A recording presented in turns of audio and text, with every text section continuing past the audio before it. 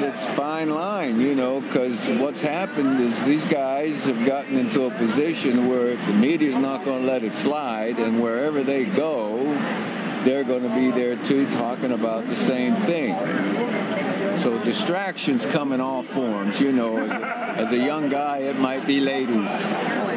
Was it for you? What was your biggest distraction? Well, that was an attraction. An attraction, not a distraction. I like that one. Yeah, well, that's right. I like that one. That's a fact. I mean, so the coaches put it in terms, employers put it in terms of distractions, but you're attracted to something that can be a focus breaker. Sure. A focus breaker. That's one way to put it. They don't want any focus breakers.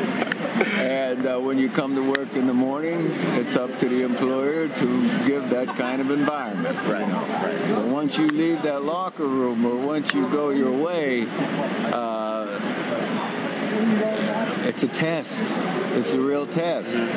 You got a lot going for you. Starting out, are you healthy? And they are. And then it depends on what kind of guys you're palling around with. Right. Now, how do you pass that test? Is it a certain personality? Is it with a lot of luck? With a lot of luck, because there's a lot of things, a lot of people that are good BSers. That boy. Maybe have a great babysitter,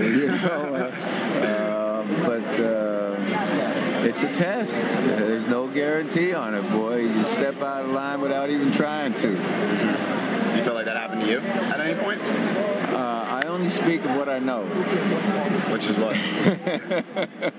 I answered that question. I ever step out of any line, I only speak about it because I have. Right. And unintentionally at times. Sure. And at times not even concerned with, oh, wait a minute. Doesn't mean a big deal, but it became a big deal.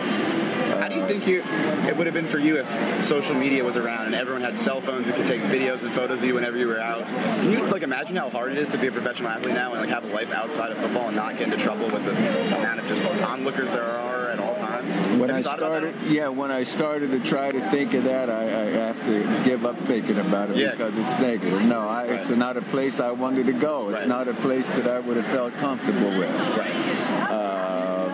No, in this day and age, it's different. Sure. And if you get into it in this day and age, excuse me, you've been taught along. This is the last 10, 15 years now, all of a sudden. It's not a surprise. That's right. You got to know what's happening all around you and anticipate what's going on and figure, Big Brother's listening somewhere. Big Brother's watching, too. Somebody's watching. So you got to believe that. Sure. So you'd like to see Darnold in there week one? Obviously, he has to earn it. He has to prove it to the coaches. But you want to see him in there and see what he can do? He has to prove it to the coaches and his teammates. If the team doesn't buy it, it's very difficult. Right. So he's got to prove that he's ready to his coaches for sure, because they're the ones that say you get on the field or you don't. But his teammates have got to be able to believe in him too. He's got to win them over with his training camp, preseason, with the way he carries himself, with how he behaves under pressure in different situations, and you never please everybody.